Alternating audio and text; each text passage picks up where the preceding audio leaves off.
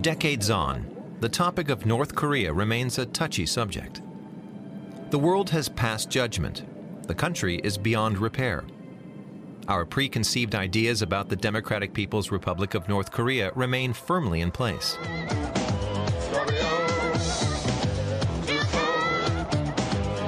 An erratic, Orwellian regime, paranoid, schizophrenic, a place of modern-day gulags.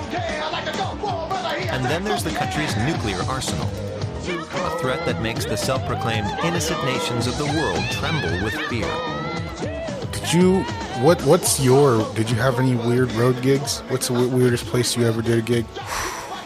Wow. I mean, probably Cut and Shoot, Texas, and where actually we wrestled. Well, the locker room was a barn. Yeah. With complete with chicken. Wait, this was Cut and Shoot, Texas? Was that the name of the show? Or that is the name of the town. There is a town called Cut and Shoot, Texas. So you were on the card in a barn. Yeah. Was it a real ring or was it a makeshift It was ring? a real ring. It was because they made it was like a rodeo arena. Okay. So you actually basically got changed in the stalls like cattle. So that was a strange one, just because you get, anything outside the ring or even in the locker room, you're going to get dirty. Yeah. I also did an opening for a new Walmart where they wouldn't let us go change in the store, so that somebody went to the sporting goods and they had a bad guy tent and a good guy tent. So basically that was the locker room. So when your music hit, you went zzz, you unzip yourself from the tent and you go to the ring. Right on cue, right on the music drop. Yeah, exactly. Back to the locker room, and then you zip back in, and then the fans following you to the locker room. It's like, where'd he go? It's like, he's just in the tent right there. Yeah, so that was a strange one too. But yeah, nothing like South Korea. I'm sorry, North Korea. North Korea. Yeah, wrong Korea. Yeah. Dude. So it was a big deal. It would be a big deal right now, but it still was a big deal back then, right? Because, Rodman got a lot of press for just going to Korea. Playing basketball. Yeah. Hanging out with Kim Jong-un. Yeah. So just to think back then is just like the opportunity to go to, not only, just this part of the world that's completely cut off from reality, just to go in there. I didn't realize how... You forget that you don't equate the danger that comes with it, because it quickly became a matter of life and death. It seemed like it, yeah. And it seemed like Bischoff was pretty flippant about just going and doing it. Hey, let's go do this show in this country that wants to kill us. Yeah, and I don't think he had any issue of just because the thought of like they're going to have the biggest wrestling show, and he was going to do something that Vince McMahon couldn't do. This is before they started winning in the ratings war. So he was trying to do everything to make it, WCW. Remember, he's trying to get away from the WCW, that regional feel. And This is an international organization. Well, we go all over the world, including Korea. Yeah. So, but I did laugh at, his story of just like, of course, Antonio Inoki, which he's a legend, like in wrestling, Antonio Inoki, like you just know him, and he basically had that energy and that aura about him when he went in there. For me back then, it was like if you thought of Japan, you thought of Inoki. If you thought of Mexico, you thought of Mil Mascaras. Like you had these legends, and he was the Japanese legend. So I can see why they jumped at that opportunity for him, because remember, Inoki did that thing with Muhammad Ali and basically had the first MMA of just basically boxer versus wrestler. Oh, I don't remember that. Yeah. They had a match. They had a match, Inoki versus Muhammad Ali in Japan. They had that match. Oh, wow. And that was basically very cutting edge back then. And, because Muhammad Ali, obviously, he was always a huge wrestling fan. And if you listen to any of his interviews, I think he basically realized that he kind of went, and used Gorgeous George a lot of times and other wrestling personalities to basically create that aura. Right. I think he took a lot of his showmanship from wrestling. He did, yeah. So wrestling. So he got that. He knew how to cut a promo. He knew how to sell tickets. So to have basically Antonio Inoki and Muhammad Ali as part of this show, of course, you're just like, you're going to have the biggest show in the world with 2 international legends. Could have been 3, but Hogan said, can't make that one, brother. Like, Hogan had no interest in going there. Like, it sounds like he just cut it off pretty fast. Yeah. But it would have been a big deal, because Hogan was huge in Japan. Like, he was very well known. So, like, basically within that whole... What year was this again? The collision in Korea? Early 90s? Yeah, that was like 95. Right. Yeah, it was 90. I mean, 90. so who had the belt in WWE at that point? I guess I was trying to think of. So that would have been... Shawn Michaels? That would have been right, or Brett, Yeah.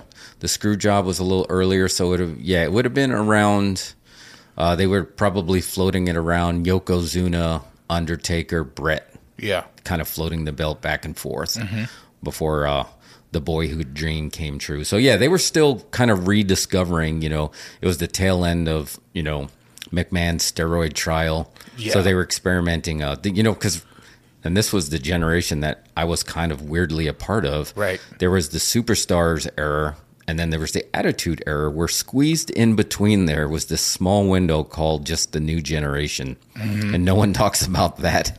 So I like to think that I tell people all the time I was holding the wrestling business back. Yeah. Because as soon as I left, the Attitude era began. That special's coming, though. The New Generation era. Yeah, because it's just like that was when they were basically trying to rediscover who they are. Yeah.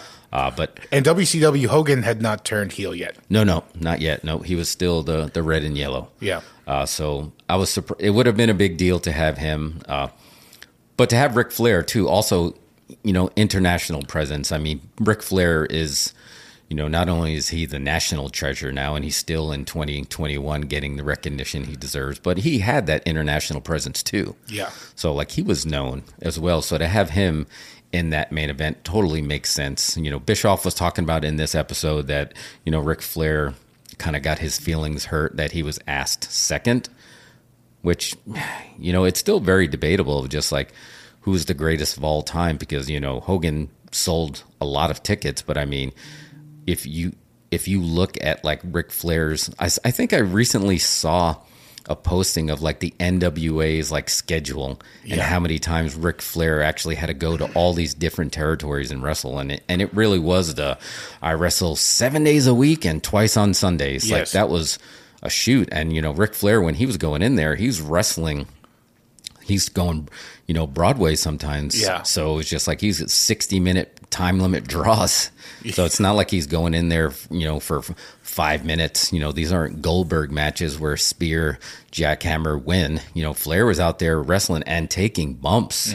So, and he was well respected. And obviously he had, history in Japan as well. So I think it made sense for him to be in the main event of 2 of the biggest wrestling shows of all time. I thought it was great that it's just like, it ended with Bischoff basically saying, you know what, you go to Wikipedia and it says the 2 biggest wrestling shows of all time were basically WCW shows in North Korea, even though they made $0 at the gate. Yikes. But they still had 170,000 people. But it's just like, hey man, the best way to get how do you sell tickets? Well, we don't. Well, you can make them go by gunpoint. Yeah. So I guess, just to double back on the show here, how did Bischoff even pull this off? He just decided to do it, and I feel like it didn't make it clear on the show. How can you just do that without jumping through any, hoops of international amnesty or whatever? He didn't jump through the hoops. He kind of like Inoki was the one, because Inoki was big in the political scene in Japan. So this was basically a world peace political thing more than it was a promoted wrestling show. So he kind of just like hitched his wagon to Inoki's doing, but he said in there, he didn't go to the State Department to get approval. He just went and did it. Yeah. So like he had they probably would have not let him do it, truth be told. Yeah. Right. So he skipped all the hoops. I mean, he went, man, typical wrestling is just like, back in the territory days, you had these outlaw promotions that you skipped all the red tape, skipped all the hoops, didn't get the licensed wrestlers and ran a show anywhere. He basically did that in North Korea. He ran an outlaw show. That's so crazy to me. Yeah, and just like the thought of and they knew, like listening to the boys talk about when they had to go to Japan and then they got on this plane that basically did not look safe to fly. Yeah. Because it was just one of the old North Korea planes. North Korean military plane from like World War II? Yeah, and just think, you have Ric Flair in there who broke his back in a plane crash in the 70s, basically getting on this plane that doesn't look like it should be in the sky. Yeah. That's right there is just like Ric Flair is a legend. Yeah. He's like, he's been in a plane crash, and then would you go on? I was like, I've kind of been through this plane crash thing and broke my back. I'll pass on this one.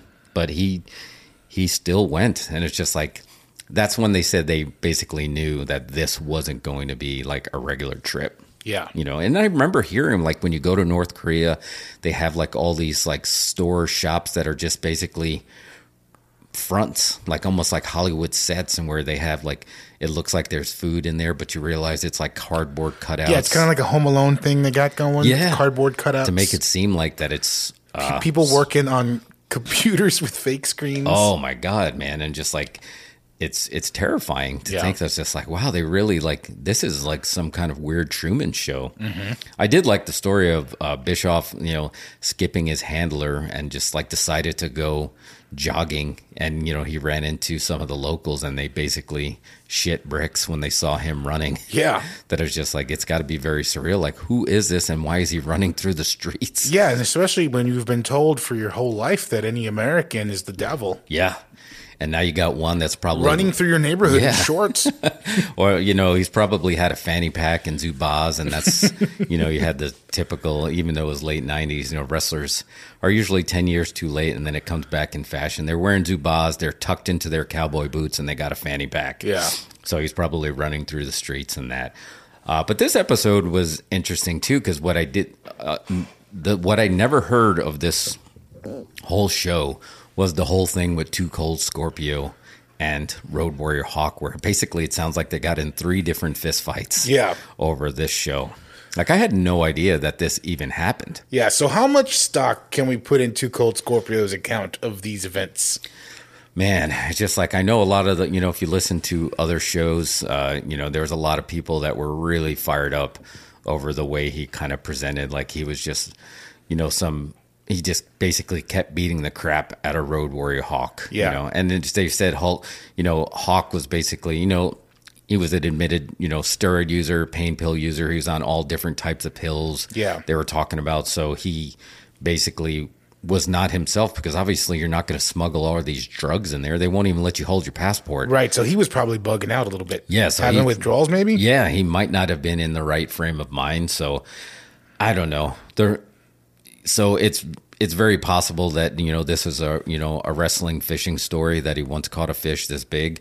But I mean, look, there's just like, you hear the stories all the time of the badasses eventually getting their comeuppance. Sure. Whether it's just like, you know, you've heard of, you know, JBL getting knocked out. You've heard of some of the other stories of just like the badasses, like Rick Steiner tried to take liberties with this local guy who happened to be an MMA fighter, and the guy held his own. Yeah. The only one you never heard that with was Haku. You've never heard anybody taking liberties with that. Yeah. So it's very possible that, you know, Too Cold was able to take a shot or get a shot in. I'm not saying that's not true. Yeah. What was the most disturbing part to me was in this episode, and in that story, Chris Benoit was the voice of reason, where basically Too Cold Scorpio dropped one of the stainless steel chopsticks and he started like sharpening it like a shiv, where he was basically going to stab Road Warrior Hawk, and got talked out of it by Chris Benoit. Yeah. I don't know why, to me, that was very eerie, you know, knowing what was going to happen years later. Yeah, I mean, that is just like the voice of reason was Chris Benoit. Right. Of just like, no, you can't stab him. And look, Chris Benoit was, in that case, he probably saved Too Cold Scorpio's life. Yeah. Because there's a very good chance. I mean, if they were going to kill Scott Norton over hitting a pool ball off the table, what do you think they're going to do to somebody who commits murder or tries to, or at least assault with a chopstick? Yeah. He definitely would have been died. So it was actually a pretty big miracle that there was not an international incident. Yeah. I mean, that would have been a complete disaster, obviously, but I guess the eeriness comes out of, it's sort of like, I don't know how to describe it, and it's hard to talk about Benoit in any kind of tasteful way. Yeah. But it's just one of those moments where it's like, Jeffrey Dahmer makes a cameo in something, and it's like when you know how this person's life is going to go, right? And you see them, they stopped a fight or possibly saved someone's life. It's just like a chilling moment, Yeah, because it just goes to like, who is the real Benoit at that point? Because at one point, it's not like he was walking around as like a raving lunatic, no. And just like, and if you talk to like his good friends and, Chris Jericho and Dean Malenko, the people that really knew him, they knew him as the good man and the good father, so who's to say, of course he was trying to like look out, wrestling's a brotherhood, and you're in foreign lands, you stick together, you try to protect each other. He did what, a good wrestler, a good brother would do. Yeah.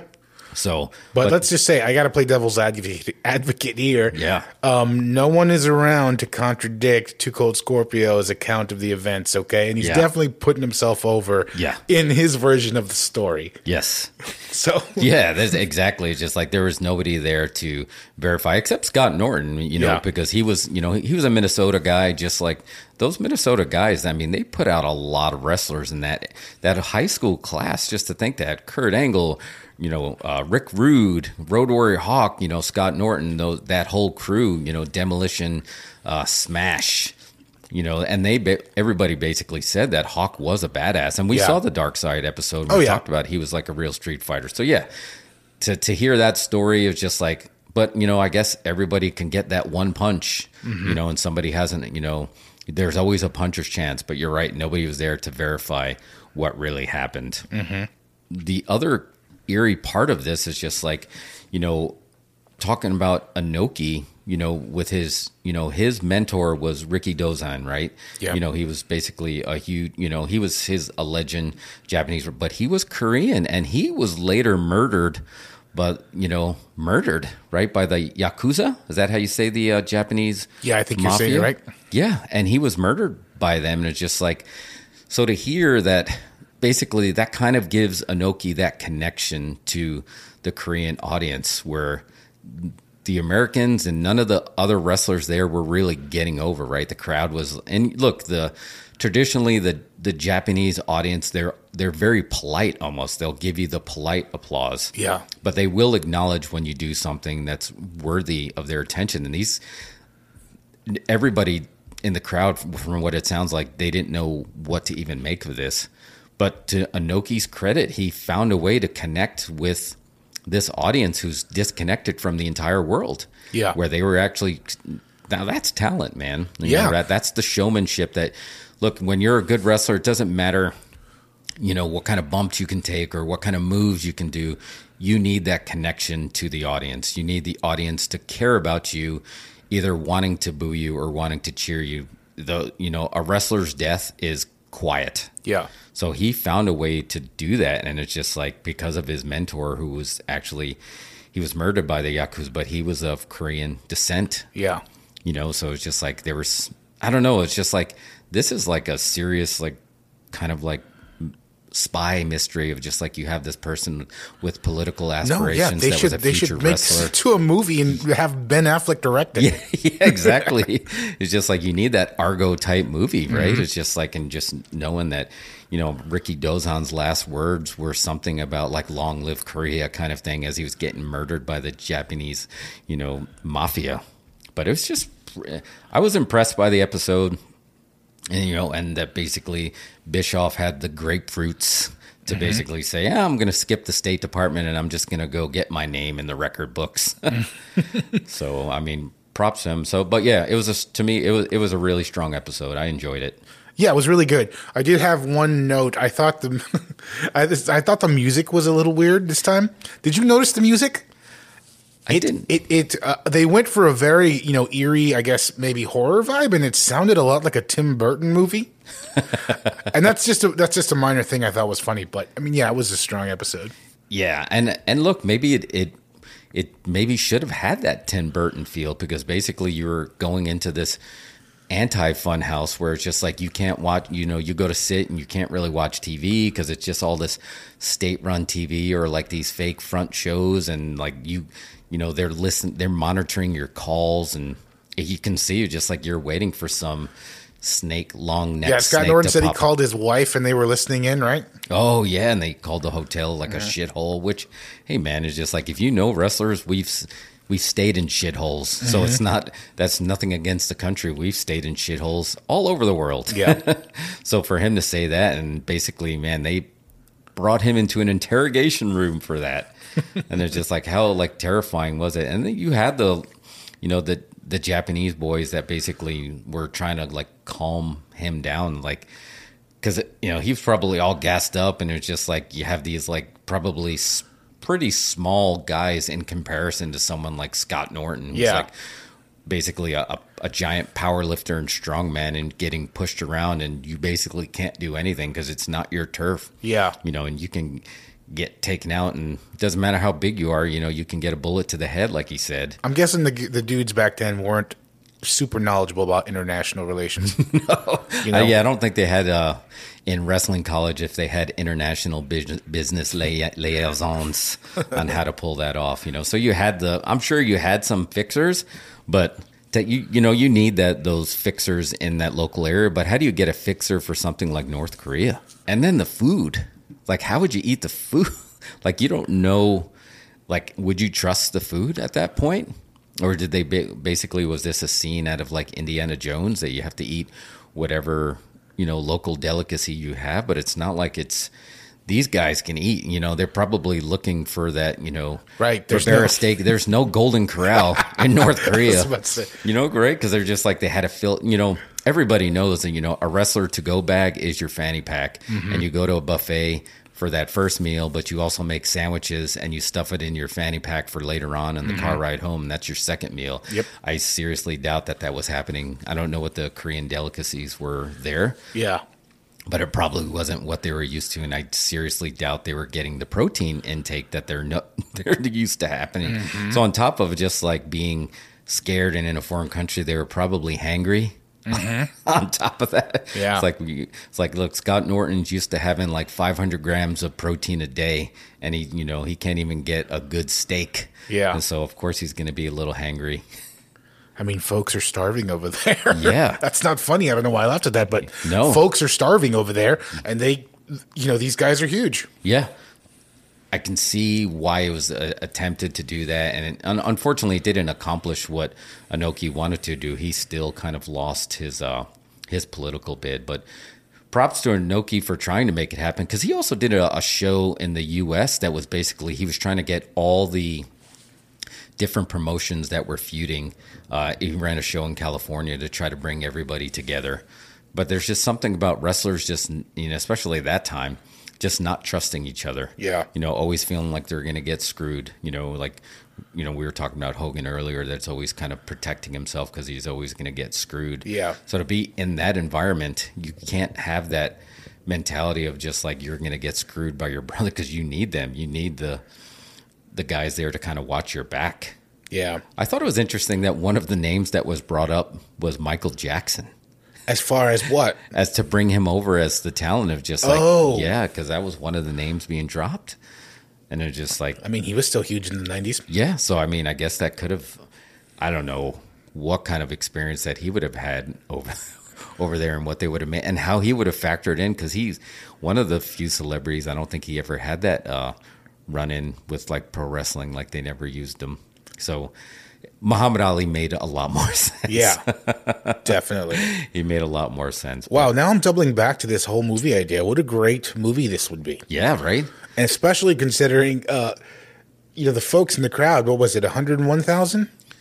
No, it was like 100, it was closer to 200,000. 200,000 folks who'd never even seen or heard of wrestling, had no idea what to make of it. And then they're able to get him into it. What a great scene that would be. Oh, yeah. That definitely would have, I think you can get that Argo vibe of just like having these, like smuggle these guys in. You might have to add like a story, but it didn't sound like too far from the truth that there was a couple of almost international incidents of just like look, especially back then, man, the boys were always looking to get in trouble. Yeah. Like they talk about now, it's like, oh no, these guys, these kids just go back to their hotel room and they hook up their PlayStations or they play games on their phone. Where back then it was like, you were on Space Mountain with Ric Flair. Yeah, and there was no cell phones yet with cameras that could film everything that was going on at the bar. Yeah. No, absolutely not. I mean, 1995, I can speak for it. Like my fanny pack had a beeper in it. And because I was just like, that's where, and I was proud that it was just like, my beeper has voicemail. So if I don't return your beep, you can leave a message. Nice. So I can just go in there and do that. And that was my landline on the go.